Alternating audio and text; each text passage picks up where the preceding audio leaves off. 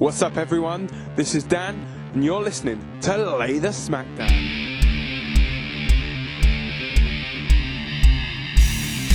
This is the part of the show where I talk about the latest news and goings on in the world of WWE. So, what's up? Welcome to episode 16 of Lay the Smackdown.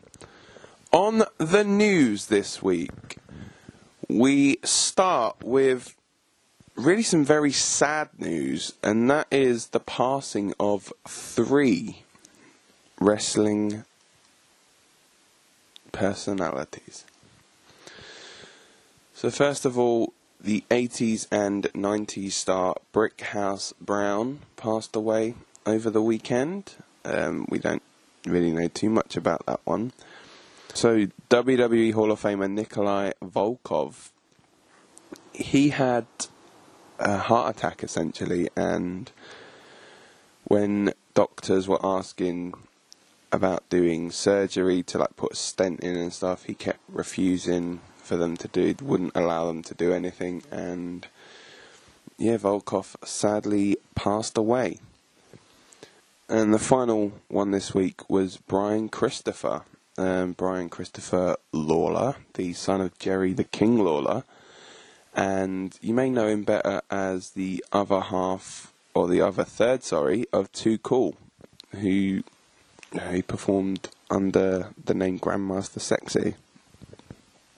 And we know that Brian has had a few issues, and he's been in and out of different prisons, and his dad's always been bailing him out.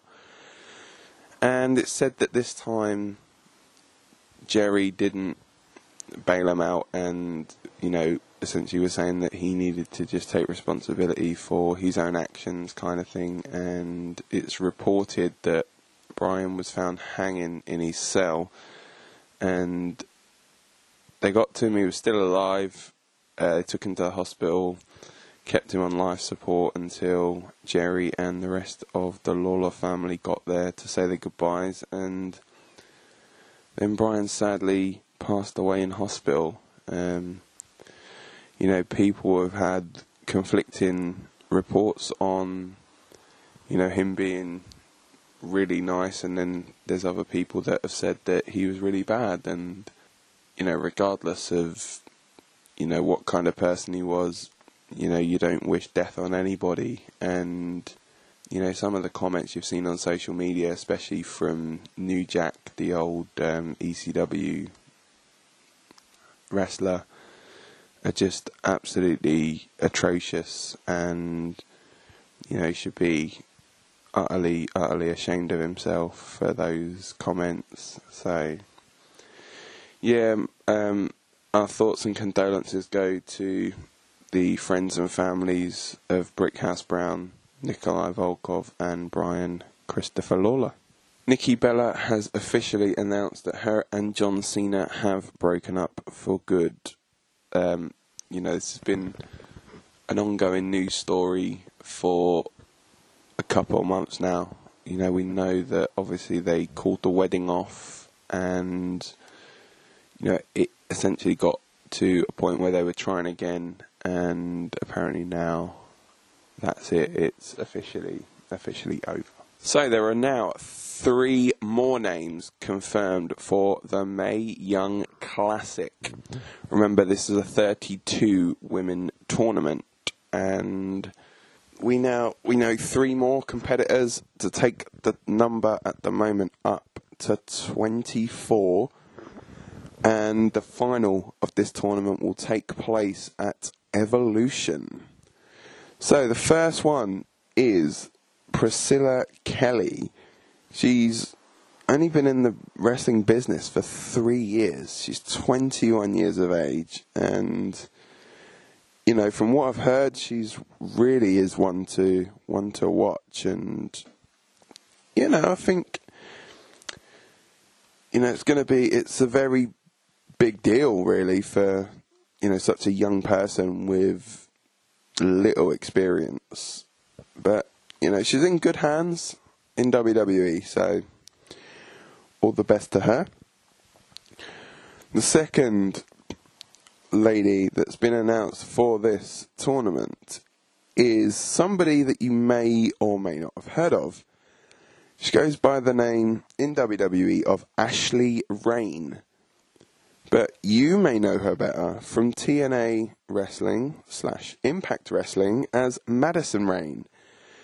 She's a 13-year veteran of the ring, wrestled in TNA as part of the Beautiful People, and she's come to WWE. She's actually married to former WWE commentator Josh Matthews. Just a little bit of trivia for you. So yeah, Madison Rain, wrestling under her real first name, Ashley. So yeah, Ashley Rain is part of this tournament. And the final one is the youngest woman so far announced at 19 years of age, and that is Xia Brookside. Now, you may be familiar with the surname, and that is because she is the daughter of the British wrestling legend and the Performance Centre coach, Robbie Brookside.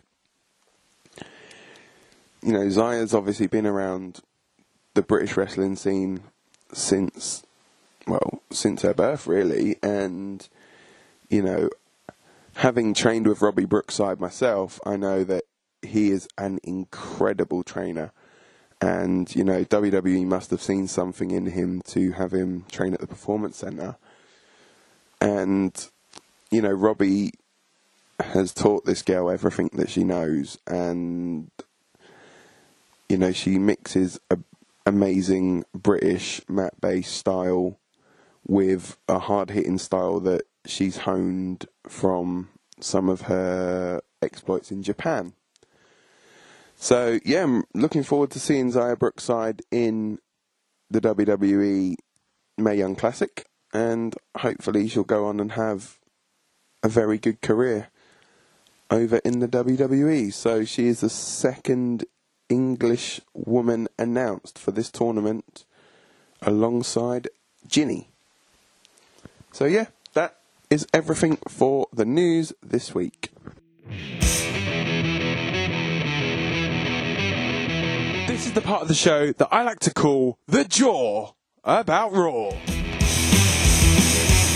So, Monday Night Raw this week, for me, it was actually one of the best Raws that I've seen in a long time. And, it had everything this week. It had some really, really good matches. And, we got to see the Universal Champion. We got to see Brock Lesnar this week. And Paul Heyman is one of the best things. When he is on TV, he's one of the best things about Raw. And, the way him and Brock bounce off each other is amazing. And, they had a show-long storyline, essentially, that was going on where Brock Lesnar is saying to Paul Heyman, well, I've shown up. What more do they want me to do? And WWE executives have apparently said, well, no, he needs to actually go to the ring in front of the crowd, blah, blah, blah. So, yeah, Raw essentially starts out with Roman Reigns in the ring saying that, I know Brock Lesnar's here, let him come down and fight me. Lesnar just stays in the back. A show-long thing, as I say, just sitting there reading a magazine throughout the entire show. And, Heyman's going backwards and forwards to Kurt Angle's office, speaking with Kurt and Baron Corbin. And in the end, they say, well, if Brock's not going to go to the ring, then we are going to fire you. And yeah, so Brock reminds Heyman that they're not friends and that Heyman works for him. And, the show essentially ends in the middle of the ring with Brock Lesnar eventually coming out at the end of the night. So, yeah, I'll get to that a little bit further on. But Yeah, so we know for definite it is Brock Lesnar, Roman Reigns at SummerSlam. The first in-ring match of the night we have was Baron Corbin defeating Finn Balor. Yeah, it was a very good match. Surprised that, they cut off quite a bit of Finn's entrance. I really like Finn's entrance. So I was upset that they cut that off, really. So, it looks like we are going to get Elias versus Bobby Lashley at SummerSlam. Bobby, every week so far, he just keeps interrupting Elias. Every time Elias is trying to play songs, Bobby Lashley keeps interfering. So, Braun Strowman has a match with Jinder Mahal. And yeah, during this match, Kevin Owens comes out and essentially tries to steal the Money in the Bank briefcase. So we know the match at SummerSlam between Braun Strowman and Kevin Owens has the stipulation where if Kevin Owens wins by any means necessary, so that's pinfall, submission, count out, disqualification, then he will essentially win the Money in the Bank briefcase. It was kind of surprising because you were thinking Braun Strowman could have actually cashed it in tonight on Brock Lesnar, but that never happened. And yeah, so Jinder won it by disqualification, and obviously if that happens on Sunday, if that happens at SummerSlam, then Kevin Owens will become the new Money in the Bank winner. Now, a little bit of a moan, like, what the fuck are they doing with the Authors of Pain? These are two big, monstrous guys, and week after week after week, they weren't being used, and now they are being used. They're just getting jobbed out to fucking Titus Worldwide. Like, Akam had a match this week and lost clean to Apollo Crews. Like, what the fuck? Nothing against Apollo. I think Apollo's brilliant in the ring. But it's like, I thought these guys are going to just come in, they're going to destroy the tag division, take over. But no, they're just making them look like absolute fucking jokes. Ridiculous. Another great match. Seth Rollins defeating Drew McIntyre by disqualification. There was no doubt that match was always going to be a very, very good match. And yeah, it leads nicely on into SummerSlam. The Revival defeated the Deleters of Worlds. So, Matt Hardy and Bray Wyatt. Again, they're on a bit of a losing streak. They obviously lost the tag titles to the B team, and now they lost to the Revival. And there was actually a very interesting tweet put out by Matt Hardy, and he was thanking a load of different people. So he was thanking like WWE Universe, the TNA people, the independent people, and it was the kind of thing that you'd associate with somebody actually leaving or retiring from wrestling. So, just keep a little eye out on that in upcoming weeks and see what's going on with Matt Hardy, essentially. So, Sasha Banks and Bayley, the Boss and Hug connection, or Hug and Boss connection, whatever it is they're calling themselves, an absolute fucking ridiculous name. But anyway, Sasha Banks and Bayley defeated the Riot Squad again. Sarah Logan and Liv Morgan still Ruby Riotless. But yeah, I think the more these two are teaming together, I think the more it is leading towards the introduction of the women's tag team titles. It's looking like they're going to be that random team that they're going to just throw together as, like the love-hate relationship that could implode at any moment. Don't be surprised if those two are the first ever women's tag team champions when they eventually do come in I'd probably say within the next couple of months, so they can be defended at Evolution, or the first ever champions crowned at Evolution. But yeah, just watch it. I guarantee that will happen. So then we get to the end segment of the night. So Kurt Angle comes out to the ring alongside Baron Corbin and essentially calls out Brock Lesnar, Paul Heyman, and Paul Heyman comes out essentially to face his fate, basically, that he's going to be fired. And they're just about to fire him, and Paul's on his knees begging to keep his job. And then Brock Lesnar's music hits, and this, like a sadistic smile comes over the face of Paul Heyman, as if to say, like, I fooled you. Like, I knew this was going to happen. And so then Brock comes out and gets right in the face of Kurt Angle. Just basically says, like, have you got a problem with me? And no answer from Kurt. Next thing, just picks him up. Bam, F5 straight away. Looks over at Baron Corbin, and Corbin just literally backs off, gets out the ring. And then he goes over to Paul Heyman and just grabs Paul by the face. And yeah, essentially just like, it was kind of like he turned a little bit on Heyman. And yeah, Raw just goes off the air with Lesnar in the ring with Heyman. So yeah, that's everything for Raw this week. Peace out.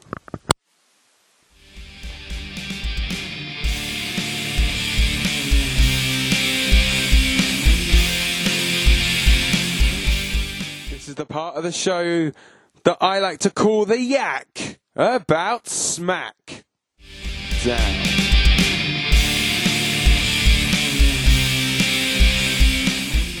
On SmackDown this week, Charlotte Flair made her return.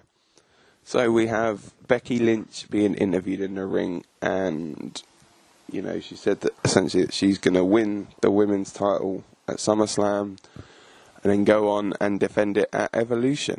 Basically, this leads to Carmella come out, and she is going backwards and forwards with Becky, saying how much she likes and respects Becky and all Becky's achievements. And yeah, essentially Carmella's just blindsides Becky and attacks Becky Lynch. And then that essentially was a cue for the return of Charlotte Flair. Charlotte comes out, attacks Carmella, and a little bit later on, Paige announces that Charlotte is going to face Carmella. And if Charlotte wins, then the match at SummerSlam becomes a triple threat. The Bar defeated the Usos to advance to the final of the SummerSlam Tag Team Tournament. So as we saw last week, the New Day won their match against Sanity to advance to the final. And we now know that it is going to be the New Day versus the Bar.